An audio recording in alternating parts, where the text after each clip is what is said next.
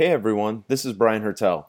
I edit the Coin World podcast, and I'm here to let you know about another fun and free product we offer through Coin World, our email newsletters.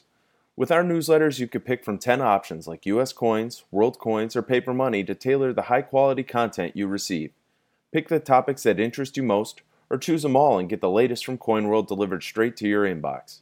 Signing up is free and easy to do. I've put a link in the show notes for you, so just click there, choose your content, and your email newsletters will be on the way shortly.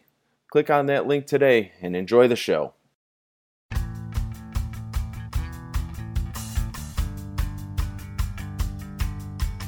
Welcome to the Coin World Podcast. Here are your hosts, Chris Bullfinch and Jeff Stark.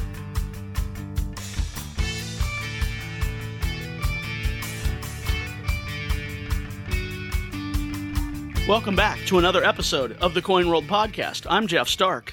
And I'm Chris Bullfinch. And we have a special episode for you this week. We thought we'd turn the tables, and instead of asking the questions, we are answering them. This week, Chris and I face the scrutiny of Larry Jewett, who is associate editor for Coin World since mid-April. And Larry is somebody returning to the hobby at I would say, a little later in life. And he had a bunch of questions for us to sort of guide his hobby journey. And we thought that this conversation was something that the listeners would enjoy. And so that's what we did this week. If you enjoy our conversation with Larry, if you've enjoyed any of our previous interviews or any of our previous content, please remember to keep on listening every week and subscribe on whichever platform you use to listen to podcasts. So we were lucky to talk to Larry because he had a lot of really interesting and I think incisive questions about the hobby from someone who doesn't have years and years of experience to kind of color their perceptions of different elements of the hobby. So I think that allowed him to ask really clear and interesting questions that novice and advanced collectors would find interesting. I know one thing you and I have talked about a little bit, Jeff, is how for a lot of experienced numismatists, coin dealers, researchers, people who have been in the hobby or the industry for a long period of time, a lot of processes of analyzing coins sort of become subconscious in the sense that, you learn to recognize cleaning, or you learn to recognize post-mint damage, or if you become like Mike Diamond, if you become a varieties and error specialist, you start to learn to recognize coins that have been through that particular process. So I think that slowing down and answering, I wouldn't describe them as basic questions, but slowing down and answering broader questions and trying to figure out how to translate numismatic knowledge into language that's accessible for non-collectors, I think that can actually be really valuable even for experienced hobbyists. Yeah, it's good to reframe the way you think about something, or at least pause and step back and go, wait a minute, is this the right view? Am I taking the right angle on it? So that's why we found this discussion valuable and interesting, and we hope you do too as well. And actually, with a mind towards, Jeff and I answering some questions, we would like to ask something of you all, the listeners. We loved having Larry on the show, and we loved answering his questions, but we would really like to answer some of yours. Now, pretty much every week we have what people in the video producing and content producing sphere refer to as calls to action, in that we exhort listeners to keep on listening every week and remember to subscribe. I can't imagine how many times listeners have heard me or Jeff say some version of that. 70 plus episodes, at least twice an episode. So do the math. Yeah. Well, Jeff, 140 million. Jeff, I write for a living. I can't do math. That's why I write for a living.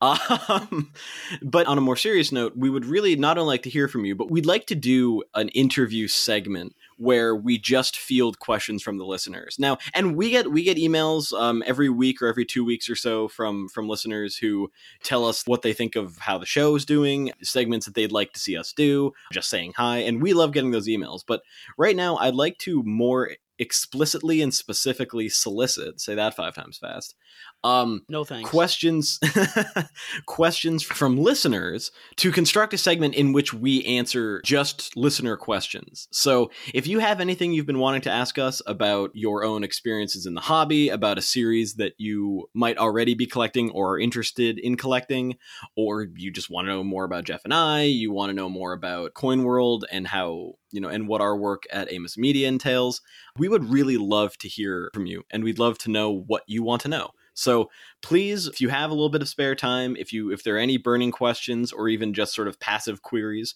that you would be interested in getting our take on, we would really love to hear from you so that we can construct the segment. So with that, thank you so much for listening to this. We hope you enjoy our conversation with Larry Jewett. We are delighted to be joined today by Larry Jewett, Associate Editor at Amos Media. Now, Larry joined the fold back in mid-April, but he brings a wealth of experience in publishing, but also broadcasting. And Larry has really been sort of an inspiration for the podcast in recent months, asking us questions and forcing us to view things in a different way. So we wanted to turn the tables and have him on the show and ask Chris and I questions, and we can just have a natural coin conversation and talk about the hobby and share some of these great insights. And for somebody who's looking to get into the hobby and really learning and soaking up all the knowledge, that's what our aim is today. So thank you for being here today, Larry. I appreciate the opportunity. I've really enjoyed being on the other side of the microphone with you guys and listening to what you have to say. And seldom comes a Tuesday or Wednesday where I don't walk away going, I didn't know that. And now I do. Awesome. Well, that's certainly something that we strive to do, and we certainly strive to instill that in our listeners. So I'm glad to hear that we're doing all right with that. Tell me about your collecting journey, because you coming back to Amos Media, you were there before. This has reignited a collecting passion. Yeah, because I actually started back with the Blue Whitman folders like everybody else when I was a kid, and this was back in the early 70s, and then I kind of went off and found other things, and I had these coin books that were just kind of hanging out, and got rid of them, to lack of a better term, took them to a dealer and got some money for them as, the times where I needed a little extra money, and they became a sort of an investment type thing. But when the opportunity came, when I joined the Amos team back originally in 2006, and Coin World and Lynn Stamp News, and then I was on the automotive hobby side of things, and that ended in 2016. So I always knew of Coin World, and now in its 60 years of existence and all it meant, but I really had worked in a parallel universe and didn't really have much going on. But then got to thinking about it as time came along here, and I had the opportunity to get back with it. And it's just like, okay, let's reignite that coin situation. One of the first things I read I believe it was actually in the Coin Collecting for Dummies book, is how about if you go to a social gathering and you show somebody a picture of your dog or your grandkids or anything like that, and well, that's all really cool, but everybody has grandkids and dogs and things. But if you whip out a coin from 1921, let's say for next year, it's going to be the centennial, you pull that out. Now, all of a sudden, you've got somebody who's quite interested in what you have there. And it's not the same as having a picture of something. You actually can hold it. You can look at it. You can hold it up to the light. The person who owns the coin can tell a little bit about it. You can educate the people who are interested, and may even, pass it down and pass the torch, so to speak, to ignite somebody who's interested in that. For me, hearing that and thinking this was pretty cool. And then my birthday was coming up. And so my wife bought me a proof set of the year that I was born. And it's like, this is really cool.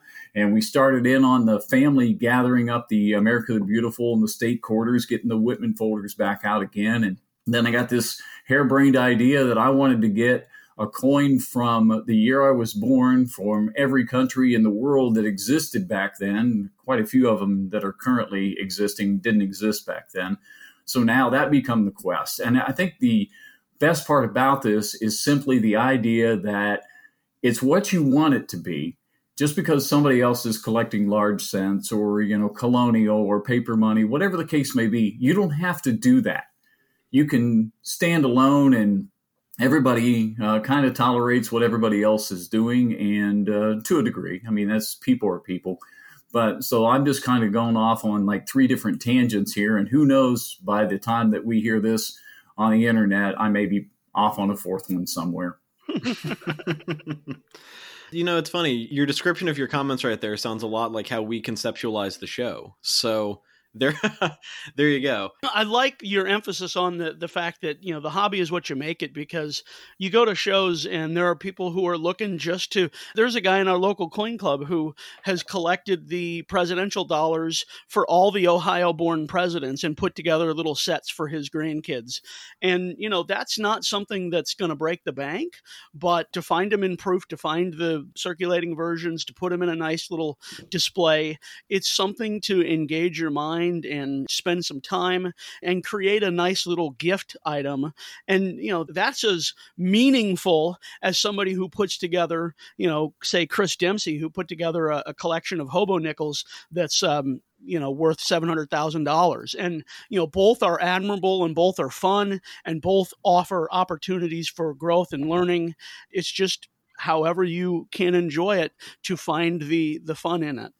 And we had the experience when we went to a restaurant with the America the Beautifuls, where we would get the quarters back in change before there was a coin shortage. And I was looking at the quarters and the girl said, "Is there something wrong?" And I said, "No, I'm just looking for certain kinds because I have on my phone which ones I need." And I'm looking at it. And then I had to go back and make another purchase. And she looked at the coin she gave me back. And she said, "Oh, I think this one's Canadian." Well, as it turns out, it was a wheat penny. And I made I put a quarter in the jar right there because I said penny. I meant to say cent, because now it's just you can tell the contenders and the pretenders, because if somebody says penny to me now, I just don't even talk to them anymore, because they are cents. Just read it. It'll tell you that they are cents. That was one of the first things I learned. So, but interesting thing too, also on the WorldCoin side of things, it was a story that Jeff had written back in January of either 19 or 20 that I looked at, and I thought, this is really cool because I own a Greyhound.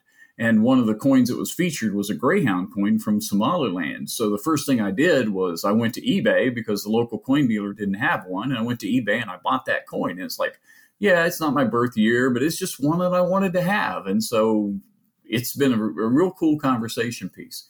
And when we think about young numismatists, I think of myself as being one of those, even though I do have an AARP card, things like that. But I believe it's just in the manner of how long I've been involved in the hobby. It's great to read about the folks that have been involved since they were 7 years old and they've made it a lifelong passion. And I admire those folks. It's not somebody I'll ever be, but it's just the idea that we have so much experience out there and so much we can learn from each other, without to the point where, it's just, I'm taking the ANA seminars and I'm loving it every minute of it. And, I hate it that I hate it World's Fair was canceled, things like that, because I can't go actually, but I'm excited that there's going to be the prospect that someday I'm going to be able to experience it in 3 dimensions. That's really interesting, sort of being introduced to coin collecting in the midst of a pandemic when a lot of the traditional avenues for hobby learning aren't necessarily open to you, because you mentioned the canceled shows, and although the ANA seminar is something that I've been meaning to do for a long time, because I kind of did not have the experience of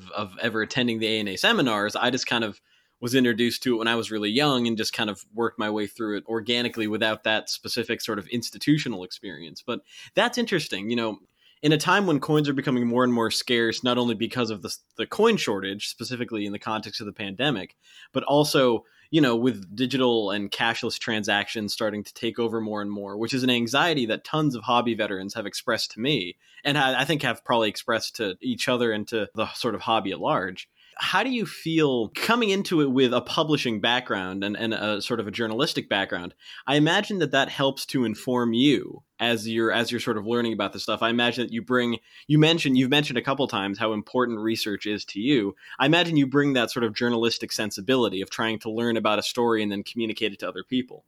Do you find that that's a really effective sort of entree into the numismatic space? Yeah, I think so, because, they can look right through a pretender. Like I used the example earlier about the penny versus cent. One of the first things you should know, that's an incredibly basic situation right there. You should know, the difference. You should know what it means. You should know the terminologies. There's a lot of things you should know right off the bat.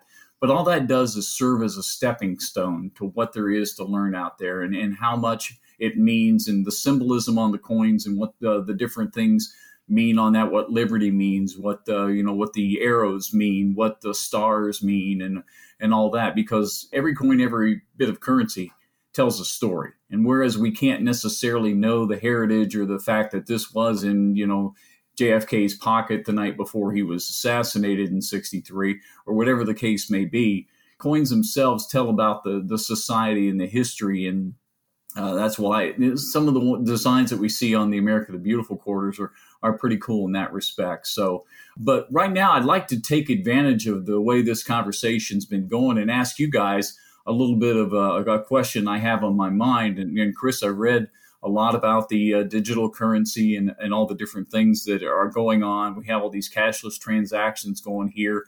But the internet itself, while it's been a great research tool for me, especially a traditionalist, has the internet itself been more of a help, or has it been a hurt for the hobby in you guys' opinion?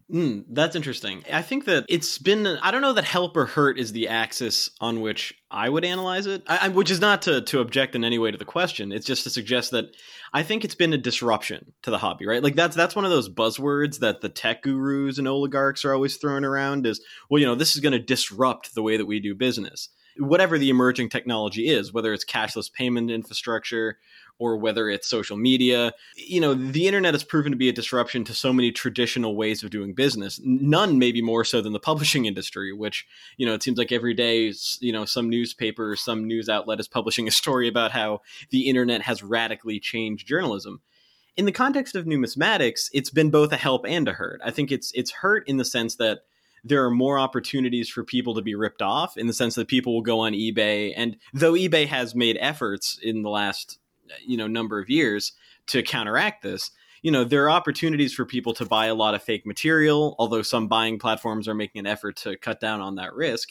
And there's just so much information, too, that I think people can be overloaded by it. I certainly know that's been the case for me. Sometimes in researching an article, it's like, there are a dozen different directions I could take this, and there's a huge amount of available information. So sometimes it's difficult to synthesize things concisely. That said, the opportunities for networking and the opportunities for building social spaces for the hobby that's afforded by the internet, whether it's the subreddit r/coins or any of the coin collecting subreddits, whether it's informational videos on YouTube, whether it's dealer groups on Facebook, there are innumerable opportunities online for people to interact and to, and Larry, you brought it up in your comments a couple of minutes ago when you said, that this is a community that's sharing knowledge. And I think that the internet offers a number of different forums on which to do that, and just on which to organize, to compare notes, to share research. And then, of course, it also impacts the online sales aspect, also impacts dealers. Dealers have to post stuff online, or at least it's easier for them to do that, which is disrupting the traditional sort of economics of a coin show, in the sense of, why would you go and pay bourse fees and rent a table, and bring your stuff to a coin show where you don't know if people are going to show up if the business is online? But a coin show is a traditional sort of educational venue as well. It's a networking venue and it's a sales venue. So, disrupting that and bringing that online does take some of the personal aspect out of it. So as far as whether on balance it helps or hurts the hobby, I really don't know, but it's definitely disrupting the way that the hobby has traditionally kind of conducted itself or been conducted. I think when you weigh all the considerations, I think it's definitely a net positive because, for all the folks posting videos on YouTube or listings on Etsy with grossly overpriced and misidentified quote unquote error coins, there are coin collector groups on Facebook, there are websites, there are message boards where collectors can coalesce around this shared interest and share that information.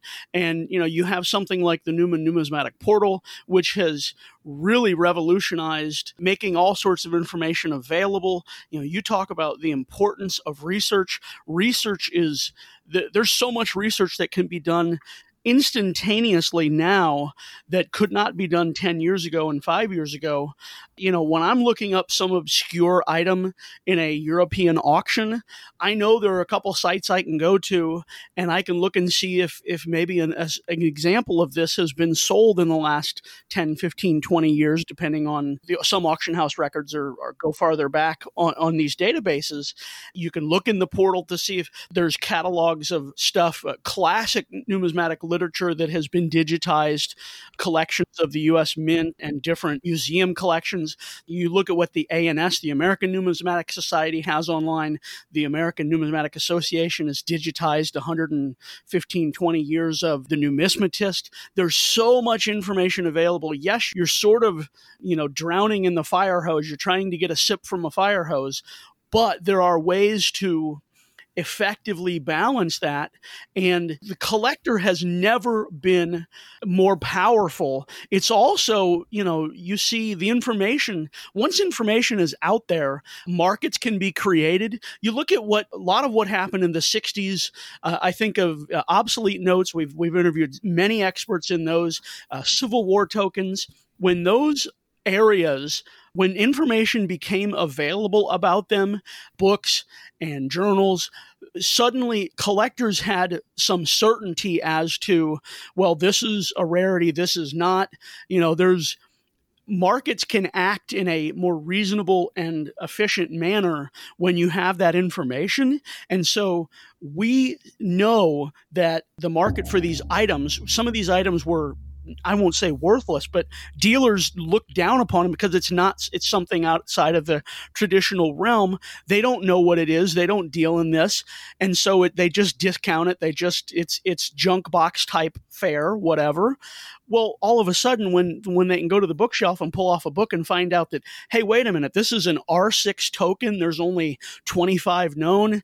And, my goodness, the value increases. Plus, then you can find buyers for objects all over the world. Dealers are shipping coins to, Singapore, to you name the country, Japan, wherever, because of eBay, because of their websites. And it's made it harder for dealers. Yes, absolutely. The fact that I can go price comparison shop the same coin at 8 different dealers and figure out, okay, who has it the cheapest, who has it, and I figure out, oh gosh, okay, this person I can look at their reviews online. It's just leveled the playing field for the collector for sure, and it's created new markets. There are problems. There are always going to be problems in any marketplace, whether that's counterfeits. We see that now with the fake stuff coming from Wish and Alibaba and these other things. But there's no shortage of ways to educate yourself that, before you went to your local coin club and there was 10, 20, 30 other people there. You were limited by that combined knowledge. Now it's unlimited. So net positive for sure. I agree with you, Jeff, wholeheartedly. I would say, though, that sort of numismatic media literacy is important, though, in the sense that even though this information is broadly available, and I think that the greater access to information has reduced these kind of information asymmetries that once existed between dealers and collectors, I do think, though, that especially if purchasing high-end material, it's always a good idea to either really develop your own base of knowledge before laying out any money, or developing a relationship with a reputable dealer who might be able to steer you in the right direction. That said, absolutely, individual collectors do have a much greater ability to educate themselves. So I think that point is really well taken. And I think the situation, and you guys make really good points on that one. And of course, we didn't mention the fact that podcasts come through the internet now. So that's another way to get the information that you need right there. But I mean, I still believe that traditionally a lot of people prefer to actually handle the material before they, you can look at the internet shopping situation on no matter what. Would you buy a pair of shoes that say they're a size 10 and they're actually a size 9 and go through all that stuff? Would you necessarily buy a coin based on the picture of what may not be that coin? And you brought up a little bit about that. It's just, I would think that there are, as far as the information that you get and the background you can get and the knowledge that you get, it's unparalleled. But as far as transactions, and I've done some internet transactions, and I really think it's really boosted the auction companies with the fact that they could still have their auctions even though they weren't on site at different shows. So there's pluses and minuses, but Chris, you hit the nail on the head. It's definitely been a disruption. Yeah, and I would say, too, though, your point about the large auction firms, I also think of the grading companies in this context. The internet, theoretically, and now I don't know if it has panned out this way in practice, but the internet theoretically offers the ability for small dealers to tap into markets as well. So someone who doesn't necessarily want to go to the trouble of renting or buying a retail space and then developing that retail space and buying cases and all the stuff that they need, if they can list online, that does give people an option. And for people who want to support small dealers and local businesses, it does give them an avenue to do that, at least if they do their research and understand the size of the different dealers that they want to go to. So that said, though, it does also allow large companies, the large grading companies and the large auction firms, it allows them to move a huge amount of their business online. And to the extent that they're starting to consolidate, I do wonder what effect that will have on small dealers in the long term. So just something worth thinking about.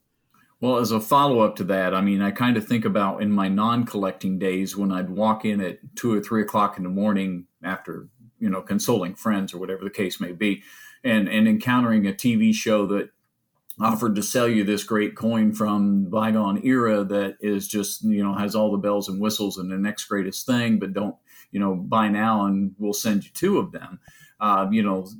Television itself, before the internet, was television a good way to be a coin collector and practice buying? I would say that television offered a venue for somebody who didn't want to go the traditional route. Every platform has pluses and minuses. You mentioned the very much, wanting to go to a coin show. Well, I'm right there with you. Absolutely. There's nothing more fun in the hobby than going to a show and seeing the objects in person, talking to fellow collectors and sharing information. That being said, coins are small enough objects that, and easily imaged for the most part, that, we can get representative images and look at them online.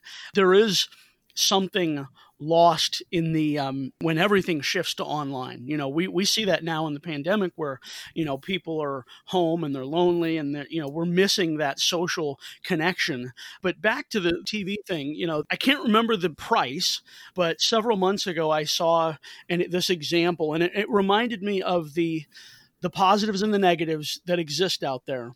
One of the TV companies, telemarketers, whatever, they had put together sets of American Silver Eagles by date, and they came in the nice album, not the blue folder, but a nice album, a presentable, And when you did the math, you go, okay, there's 35 years or whatever it was, 86 to 2018, 2019, I can't remember.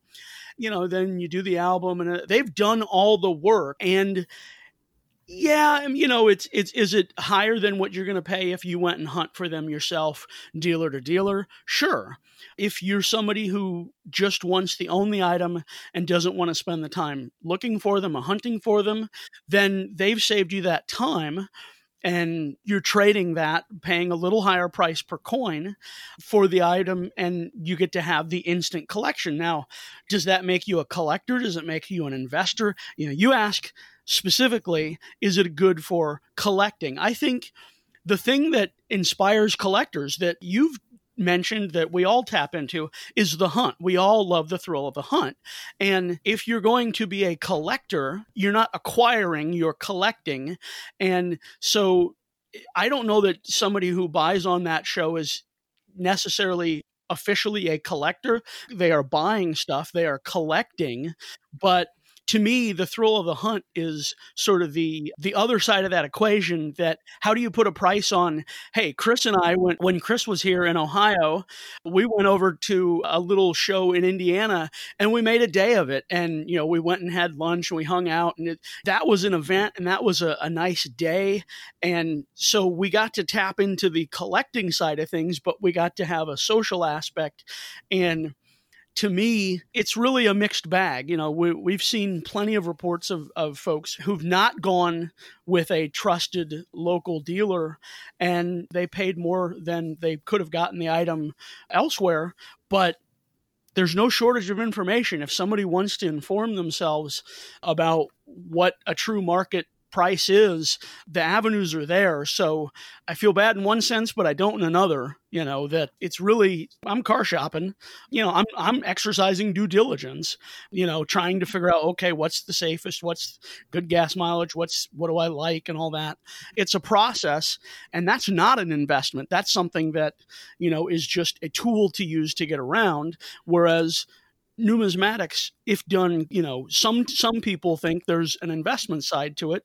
And so you're going to have to especially be educated in that regard. I would say three things to expound on those observations, all of which I think are apt.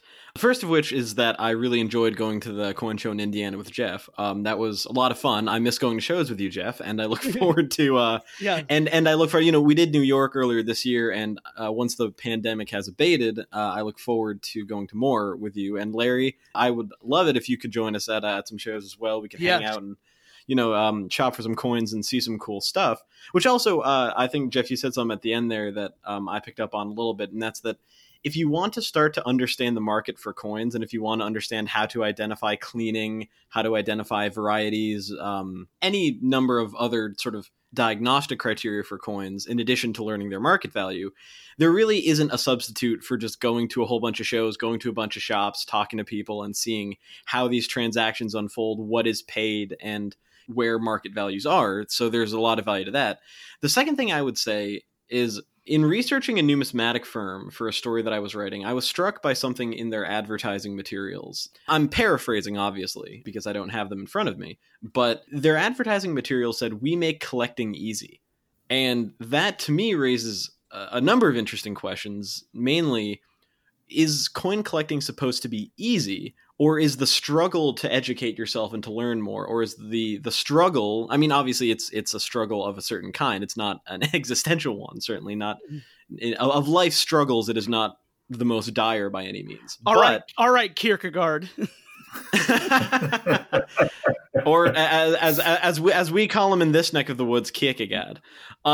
So of life struggles, obviously this is not the most dire or the most serious, but is the challenge and the difficulty of educating yourself on a topic and of seeking out the material that captures your interest the most and trying to assemble a collection of the best quality or the coins that most closely match what your conception of an ideal collection is.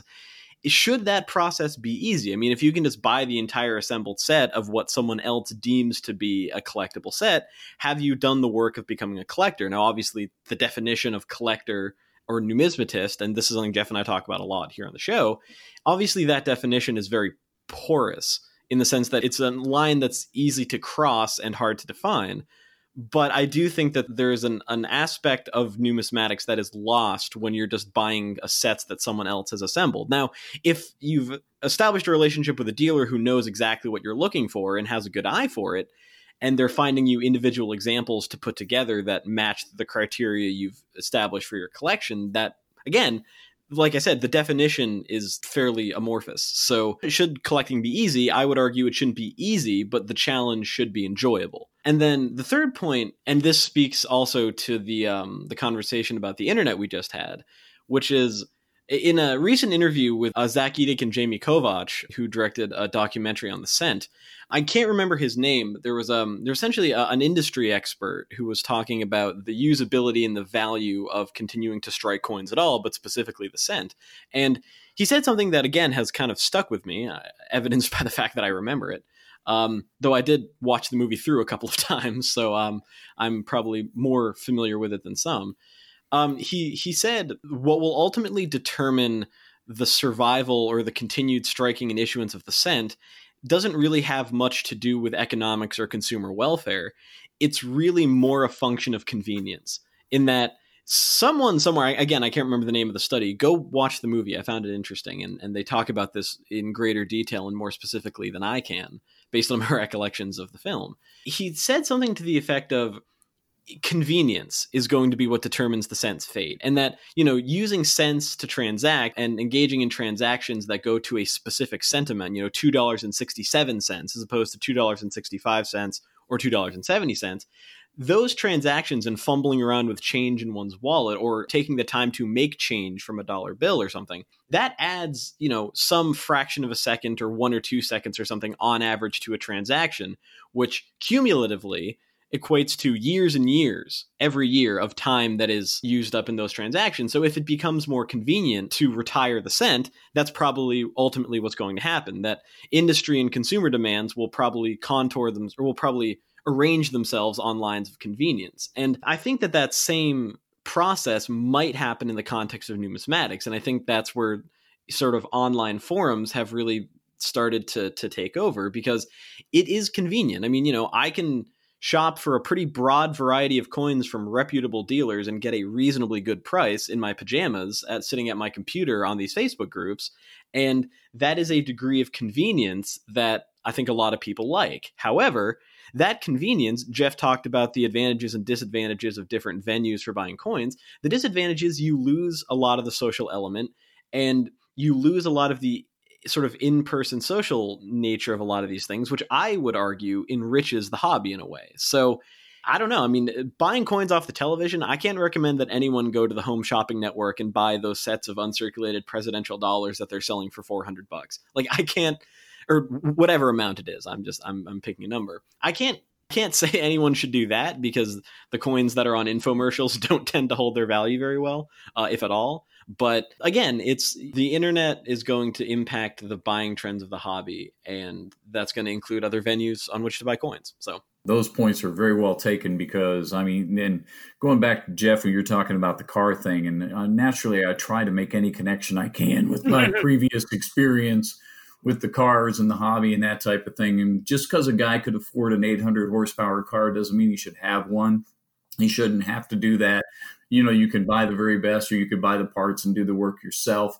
It's just that there's a lot of things there. It's about, this hobby is one, to me, and my perception of it is, you get out of it what you put into it. And the thrill of the chase, the thrill of the hunt, that becomes the reason why when I have a $5 bill in my pocket, I take it to a car wash and see what kind of quarters I can get for the family collection. And so it's just the different things that you choose to do, and how you choose to pursue it. And there's no real right or real wrong in a lot of ways. So there are boundaries, but it's just the idea that, you know, as someone who's starting out in this game, you try not to make a lot of mistakes. You try not to do a lot of things that are going to get you ridiculed or looked down upon, or that type of thing. And I really, you know, put myself in a position of wanting to learn and be in a position to share the knowledge with anybody who's interested, and in such a manner so that I'm not higher and mightier than they are because they don't know.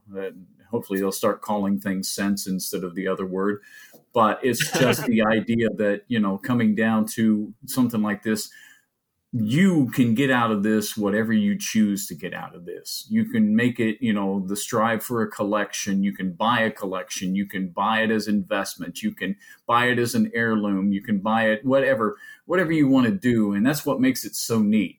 Different strokes for different folks, so to speak. And I'm probably one of the different ones, but I'm enjoying myself. And that's, if you're not going to enjoy yourself, don't bother. That's absolutely true. And Jeff uses a word in life in general, but in the context of numismatics as well, you know, extending grace to people. The idea is that, you know, if an inexperienced collector calls a cent a penny, I don't care. I mean, it doesn't bother me, in the sense that if in the course of a cocktail party conversation, you gently correct someone and you explain the history behind it, I think that becomes a really interesting learning opportunity. But if a dealer at a show basically tells someone, you know, to go away because they have insufficient knowledge, or their knowledge is insufficient according to that dealer, you do run the risk, I think, in being too precise. No, I don't want to say too precise, but you run the risk in being too discerning about which collectors or which collecting experiences are worth your time. Being too discerning, you run the risk of alienating inexperienced people who might otherwise be interested. And it's funny, you drew a parallel to, you know, young numismatists. You know, you sort of consider yourself a young numismatist because you're sort of first starting out in the hobby and you're starting to learn a great deal about it. And I've been in that situation fairly recently, and in a lot of ways I still am, in the sense that, you know, I've only done this professionally for a couple of years, in the sense of writing about coins. I've only been doing it professionally for a couple of years. So what I'm trying to say is that I'm sort of in your boat in a lot of ways. And I try to treat all these things as learning opportunities. And I would hope that those like Jeff, who has been exceptionally graceful in this context, would, you know, be willing to extend grace to those of us who aren't as experienced. And we've sort of tried to structure the podcast a little bit, not in a serious way, but around, you know, not a lack of knowledge, but around learning opportunities. So you mentioned close to the top layer, you mentioned that, you know, you'd been stumped by some of the trivia questions. I've been stumped on air by the trivia questions. And at the end of the day, you know, I try to roll with it and treat it as an opportunity for other people who are also stumped by it. You know, we're all learning together, right? And I think that can make the hobby space more welcoming. And I don't go to Google when I hear that question. I go to the books that I have here, and that makes it even more fun. I have gone to Google a couple of times, so you're playing the game in some ways more honestly than I am. in a way, I've definitely cheated on a couple of them. So we've got some time. We'll just make this a coin conversation show. As you can tell, we love the hobby and talking about it. And what other things are you looking to understand as you tread gently forward in your return to the hobby? Well, one of the things that I always think about is because I see all kinds of things, because maybe sometimes you read too much or see too much or get into things and opinion starts to outweigh fact. And that's the idea of cleaning coins. Is it acceptable to clean coins, or is it something that you just absolutely positively do not do? Yes and no. I mean, the reality is the phrase that professionals tell everybody, and they mean it, and it's with honesty and with merit, that never clean your coins, never ever clean your coins. At least I have heard horror stories from dealers who said that somebody came in, a surviving spouse came in and brought this collection that their family member had built over a lifetime, and gosh, they wanted to make them look really nice before the dealer got them, and so they cleaned them, and in so doing just destroyed the market value. So those stories are legion, and they are real, and they are cautionary notes. The reality is there are a few acceptable practices, and there's some that are maybe not acceptable or not really greeted well, but there's some wiggle room on. Dipping coins is a very common practice to meet market standards. Some telemarketing and some folks selling coins, some folks buying coins, they prefer a blast white look, say, on a silver dollar. Silver dollars are popular because of their size, because of the romance of, they're 100 years old, and they're, some of them were minted in the Old West, and, there's just this romance about them that's used to sell them. And there are enough of them, gosh, there are so many of them, that you can create a marketing strategy around them, whether that's, these are from the Binion hoard, or these were found wherever in the bank vault sort of thing.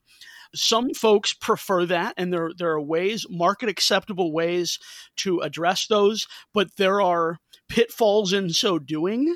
There are items that some collectors chose to lacquer coins in the 50s and 40s, I believe, and maybe beyond that or before that. And, now that wouldn't be acceptable, but that was an accepted practice at the time. And nothing is more, I don't want to say controversial, but cause of more discussion in the hobby than grading and cleaning. And they go hand in hand, because sometimes there are coins in famous collections that, they've been cleaned, they've changed grades over years, that sort of thing, when they get submitted to a different third-party grading service, whatever. That just reflects the market changing. That's one of the reasons people like when a coin that's in an old green holder, say, comes to the market. There's a perception that early on in grading, that grading standards were stricter. And so that if I buy this coin now, I have a chance to break it out of its slab and upgrade it. And in some areas, there's a significant financial reward for doing that. I'll never forget, cleaning is something that, Chris talked about going to shows and looking at a lot of coins. That's what it takes in grading and seeing clean coins. Absolutely, you have to see a lot of coins. And it's also good to have a mentor or a couple mentors. That's where having a local dealer or two, having a local coin club to attend, those are important to share that information and to really help discern the difference. I went to a flea market. I love this flea market. And I bought a coin there, Philippine issue, and it looked nice. And it was a sunny day, whatever. I'm looking at it. And I'll admit, grading and cleaning is sort of my weak spots in the hobby. I grew up very arm's length. I read Coin World, but I went to one coin show before I came to Coin World. So my strength is the history and the storytelling, and that's why I emphasize that. because I didn't get to go to summer seminar when I was a kid, like many folks who are big in the hobby now. I haven't gone in as an adult. I took one grading class, and it was, I wrote about it for Coin World 5 years ago, I think it was, and it was pitiful. I mean, I admit that's a weakness. So I stick to the stuff that I can do a little better. But I went to the flea market and I found this coin and I was so excited. It looked nice or whatever. And I take it home and I post a photo on Facebook and somebody says, "Oh yeah, that's whizzed, classic whizzed coin." And I go, "Oh, so that's what a whizzed coin looks like." Now I paid a price that was commensurate with its condition. So I didn't lose any money. So that was a lesson that I learned that wasn't costly, but there's been lessons that have been costly. I went to a dealer and they were pricing stuff by catalog, and he's like, "Yeah, we priced it at 75% and I can knock off, another 15% for you or whatever." Well, I got the stuff at 60% of catalog. Okay, great. This is some world stuff, except I didn't realize that catalog pricing for some countries is way off market price. So I paid that price, and gosh, that's not worth what I paid. Cleaning coins, since that's your question, is there are some instances where you can send stuff to, say, a conservation service, and they will treat it properly. Just like if you have a painting that needs conservation, that's accepted in the marketplace, in the art market, and there's a certain place for that in numismatics. But you sort of have to leave it to the professionals or have it done by a professional. And if you're not a professional, then it's always, you can't undo what you've done. You can't unsmoke that cigarette, as it were. It's better to not than to do it and create a damaged piece. Just like there's a couple examples of those the paintings that over in Europe that somebody quote unquote touched up and they looked horrible after the fact. That was not done by a professional. Don't be that person with your coin and clean it and make it worse than it was. I would echo a lot of those sentiments. I personally don't clean coins because I don't have the training to do it properly, as Jeff alluded to. So I would just end up ruining whichever coins I try to clean. And I avoid cleaned, dipped, whizzed coins. I make an effort to avoid them, though, of course, I have plenty in my collection. And if someone is willing to compromise a little bit on quality, buying coins, to borrow Jeff's phrase, at a price point commensurate with their grading or with their status as cleaned or damaged coins, you can get a better deal. So or you can spend less money. So if that's something you're willing to compromise on, then there could be something to be said for buying clean coins if, again, you're buying them at a price that's reasonable in light of the damage that they've sustained. So I would describe grading and the process of identifying cleaning, it's sort of like a language in the sense that you sort of have to immerse yourself in it if you're really going to learn how to do it well. And like Jeff, I don't have a huge amount of institutional training in the sense that I didn't go to the ANA summer seminar either. I'd been to about half a dozen coin shows when I arrived at Coin World about 2 years ago. Half a dozen, maybe a few more. So I hadn't had a tremendous amount of experience on the market side of it either. And like Jeff, I enjoy the research process and I enjoy, the process of writing and storytelling. So like Jeff, I tend to foreground that in my own work. That's one of many reasons that I wouldn't be a coin dealer full time, is that I don't have that degree of training and experience. If I wanted to go out and get it, I conceivably could, but where I am right now, I'm better equipped to tell numismatic stories and to research these topics than I am to try to make a living trading the coins themselves. So in some sense, it's also important to identify, and this is something that I'm in the process of doing, so I can't exactly wax nostalgic about it, but identifying a lane in numismatics can be important to some extent. And most people would argue that that's specialization, that you need to pick a series or a couple of series, really dig down, learn everything there is to learn, and then make that your specialty. And then some people do that with classes of material. Early American coppers, for example, EAC, those are people who are interested in early American copper coinage, large cents, half cents, Civil War tokens, other copper tokens and related material. And that's a great specialty. And it's certainly a popular one. And I don't begrudge anyone who does specialize in a sort of a narrow way. I tend to be of a mind, and I think Jeff feels similarly, that there are too many interesting classes of material to spend one's entire collecting career in one place. Now, that's not a value judgment. It's not to imply that those who do are doing it wrong. And as you put it, Larry, there isn't really a wrong way to do it as long as you're enjoying yourself and it's a positive experience for you. It really doesn't matter. But, I'm trying to broaden my mind to as many classes of material and as many groups of material as possible in order not only to better understand how these pieces function as part of society, in the sense that if you specialize in barber $50, for example, which are interesting coins and certainly a worthy specialty, to me, if you just focus on those, you're sort of losing the forest for the trees, because as interesting as $50 struck between in the late 19th and early 20th century are, I would argue you can learn a lot more about the way that money functioned in America at that time by expanding your area of focus. And that allows you to make a lot of connections that you might not have otherwise made.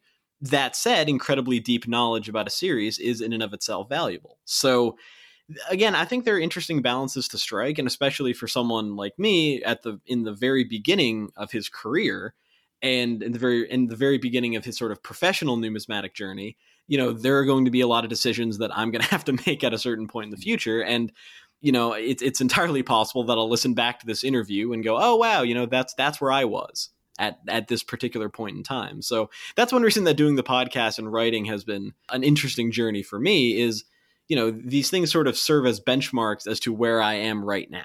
Where am I in August of 2020? Well, go listen to this podcast and that'll give you a sense as to how I was thinking about it. And people evolve as collectors over time as well, just like people evolve as people over time. So, those parallel processes and also mutually, impactful processes in the sense that your development in your personal life might actually impact your collecting life and vice versa.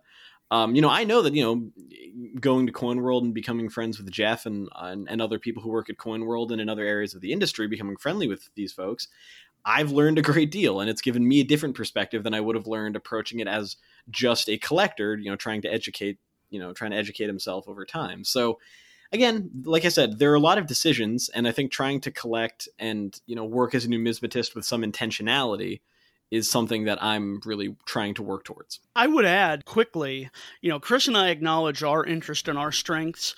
Somebody who does know the market side so well and has written many times about the compromise between quality and price, or the balance thereof, is Steve Roach, who's editor-at-large for CoinWorld. And you can go get a subscription to CoinWorld and go look at all his market analysis pieces over the years.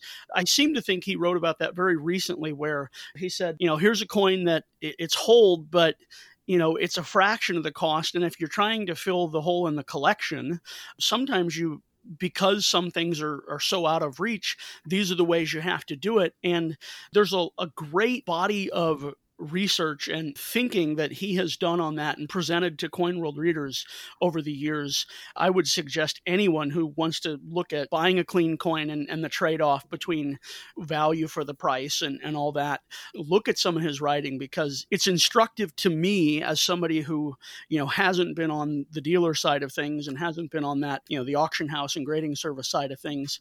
And I think it's really something that anyone who's going to be in the hobby should familiarize themselves with. I really appreciate you guys taking the time to do this, because, I've learned so much right here, as I do with every podcast, but it's just, the questions that I've had seem kind of elementary, but then again, there may be somebody out there had the same kind of question too, and there's no such thing as a dumb question is what I've heard said, though I can dispute some of those. But this time, it's just the idea that you guys have a lot of knowledge. I respect the work that you do. Coin World is a tremendous publication with the 60 years and the impact it's made on the hobby and the hobbyists themselves. And to get this opportunity to take a few minutes of your time, I appreciate that, having that chance. Well, we thank you, and maybe we can do some more of these in the future. Just the coin conversations, they're fun, allow us to a little free form and just kind of riff and go with the flow. What do you think, Chris? I would absolutely love to do this again. This has been really, really enjoyable. And Larry, your point about elementary questions, first of all, I didn't find the questions elementary, but I think also even relatively seemingly simple questions often reveal sort of worlds of complexity. And those are certainly worlds that Jeff and I are still exploring as well. So we definitely appreciate you taking the time to ask us some questions. And I have really, really enjoyed this. So I would love to do this at some point in the future. And if I'm sure our listeners will enjoy it as well. And if they do, I'd love to have this be a regular thing. Absolutely. So anyway, thanks so much for taking the time, Larry. We really, really appreciate it and had a great time. We think we're going to do some more of these with Larry, so let us know what you thought about them. Then, of course, certainly keep on listening, subscribe in whatever platform so you can hear all of our content every week as it comes out. But until next time, happy collecting. Thank you for listening to the Coin World Podcast. Don't forget to subscribe, and we'll see you next week. Send us your questions and feedback on Facebook at facebook.com/coinworld or on Twitter @coinworld. Be the first to know about our next episode by signing up for our newsletter. Go to coinworld.com and click on free newsletter to sign up today. Thanks for the segue, big voice guy.